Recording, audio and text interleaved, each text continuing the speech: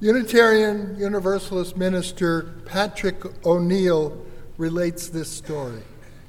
He writes, "Among the most accomplished and fabled tribes of Africa, no tribe was considered to have more warriors, more fearsome, or more intelligent than the mighty Maasai. It is perhaps surprising then to learn that the traditional greeting that passed among the Maasai warriors was Kaserian Ingera. Kaserian Ingera, one would always say to another when they greet them. It means, how are the children? It is still the traditional greeting among the Maasai, acknowledging the high value that the Maasai always place on their children's well-being. Even men and women with no children of their own, would always give the traditional answer to that question. We are all well. We are all well. That was the answer. Meaning, of course, that the people had taken care of business, that peace and safety prevail, that the priorities of protecting the young, the powerless, were in place. Deeper still, it means that the Maasai had not forgotten their reason for being Maasai, their proper functions and responsibilities. We are well. We are all well. Means that life is good, that the community is whole, and it means the people are living in peace and love. And it means that the daily struggles for existence are properly centered around caring for the next generation. So thank you, Patrick O'Neill. His story reminds me of the great law of peace among the people of the Haudenosaunee Confederation. That is the Cayuga, the Mohawk, the Onegada, the Oneida, the Seneca, and the Tuscarora. People who were indigenous to the Great Lakes, the Hudson Valley area up into Pennsylvania, their ancient laws were taught orally and with repetition. So everyone knew the law, not just lawyers. Everyone knew the law, much in the same way as you know the covenant of First Parish, by repetition, by saying it over and over again. One law counseled the leaders that they must make all decisions with an awareness of its impact on the children and the children's children, and so on, even unto the seventh generation. Similar ways of thinking were common among traditional peoples in every part of the world. Today, seventh generation thinking, if you look at it, go on the internet, like Tanya Iron Eyes, go on the internet and look, you're going to find that seventh generation thinking is going to be a phrase, and it's always going to be associated with something that informs our concept of sustainability. So whenever somebody wants to talk about sustainability on a website, they're going to call it the Seventh Generation Institute or something like that. Wisdom tells us that building pipelines under rivers impact us as a community, and the community 100 years from now. Now, the builder might say, we won't be here 100 years from now. But the answer is, the seventh generation principle is, we think in terms of what is good for the community. And what is good for the community implies thinking of not simply of ourselves, but of our children and our children's children, and our children becoming adults and having children. We think in terms of generations if we are thinking in terms of community. Sustainability has become a basic principle of thinking when it comes to environment. So everyone here knows that dumping garbage may be a short-term solution, but it means headaches for the people in the future. Some of us have already had those headaches. And we would hope the same principle applies when it comes to releasing carbon into the atmosphere. Carbon builds up, and carbon traps heat, and the oceans and the atmosphere become warmer. And if we continue to do this, our ecology becomes unsustainable. And there are other kinds of planning for sustainability that we think of. Investing in education is investing in the future. If we want to sustain our society, we must educate. Society must also repair and renew the infrastructure because streets, water pipes wear out. They need replacement. And let's look closer at home. First Parish has an endowment. That is, the ancestors have left us some money. Money to be used for the good of First Parish, for the realization of the mission of First Parish. Some see the endowment and they see all of the needs right now, needs for justice, the needs for this, the needs for that, and they say, spend it. Spend the endowment. There are so many good things we can spend money on. But the leadership of First Parish has counseled that the endowment is a gift of those who went before to the future generations, and that we now are simply its guardians. So we do not spend the endowment. We use a portion of the income to repair and renovate this building. And the building is also a gift of those who went before. It was here long before I was born, a century and more before I was born, and I'm in my 8th decade. So taking care of this beautiful but aging building is a challenge. And so much good goes on within its walls. So many people find spiritual direction, inspiration, vision, courage in these walls. And the youth homeless shelter in the space directly below this sanctuary keeps people warm and gives them shelter in the storms and the cold of the winter. To sustain and care for the future, even unto the 7th generation, these are marks of what we call beloved community, whole community. How are the children? Caring only for ourselves, caring only for the here and now, we say, is unsustainable, unwise, not doing what we need to do. So the question comes back to how are the children? How are the children?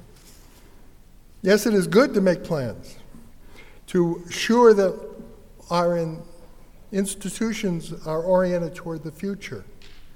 For sustainability, yes, and also for transformation. We also want a future for those who come, and we hope and pray for a better future, a healthier future, a more peaceful nature of our future, a more inclusive future. So the question is, how are the children? The Maasai greeting assumes knowledge,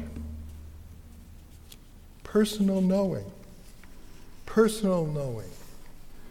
In the dominant culture, this culture that prevails as the norm in the United States, outside of small towns, adults are expected to know their own children,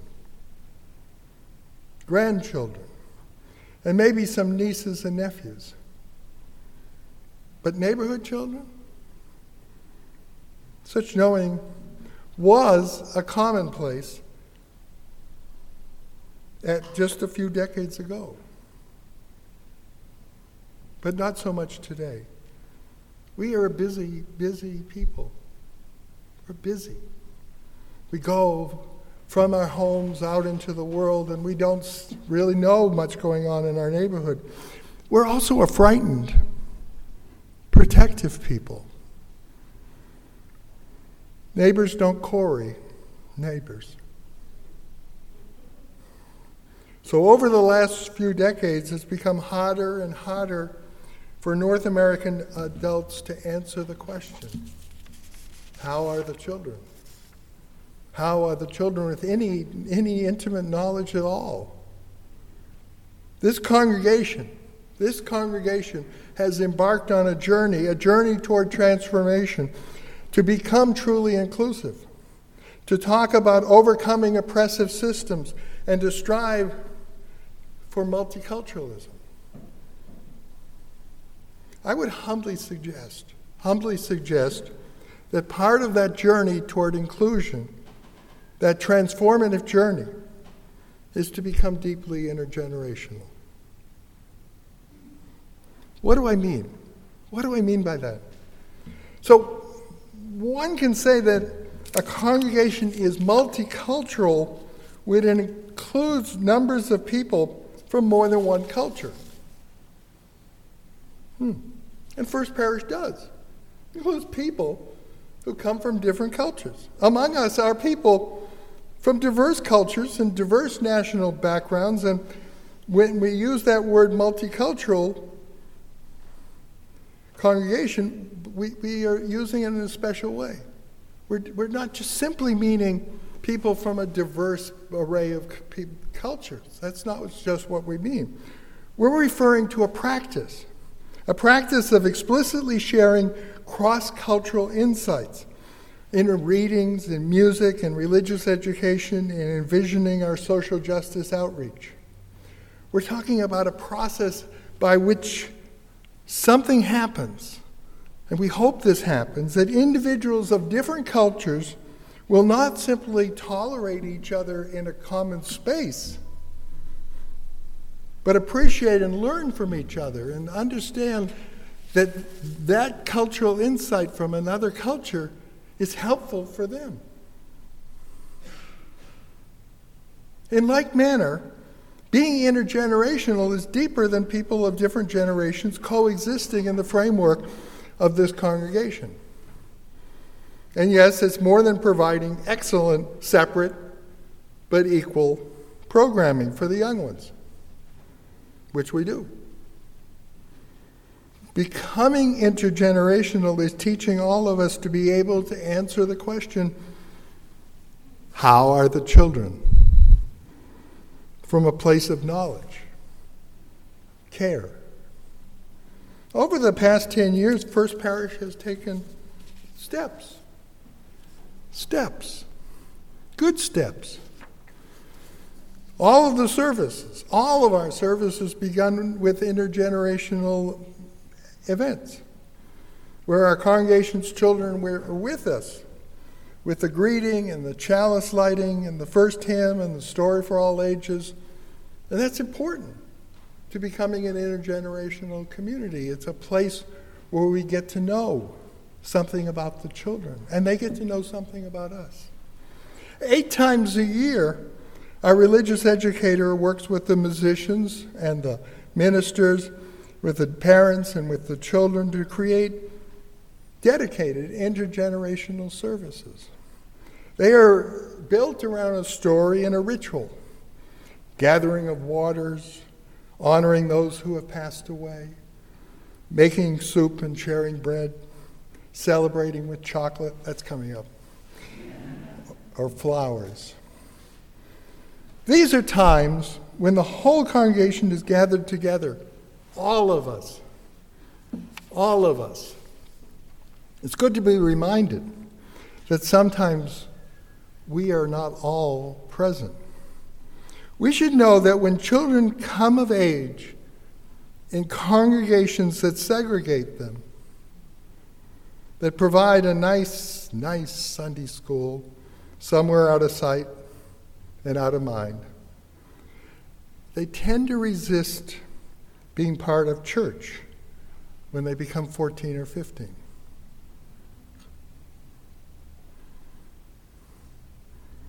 They always felt isolated. They go away. Young people will not learn spiritual practices or religious liberalism in our Sunday schools. It won't. They help, but that's not the primary teacher of young people. Young people learn from a relationship with the older generation. Or as teachers would put it, by observation and modeling adult practices. So when they see you singing, that's more important than all the lessons. Well, not almost as important. But it's important to part of the thing, to see what you do, how you witness social justice, how you sing, how you teach, and how you serve. As the story of Tanya Ironeye showed us, adults can learn from the young as well. Curiosity and agility in response is what is new and emerging, is what it means to be young at heart. And the Standing Rock Sioux have been renewed in their struggle. They are a different people. The Black Snake, the pipeline, the struggle goes on.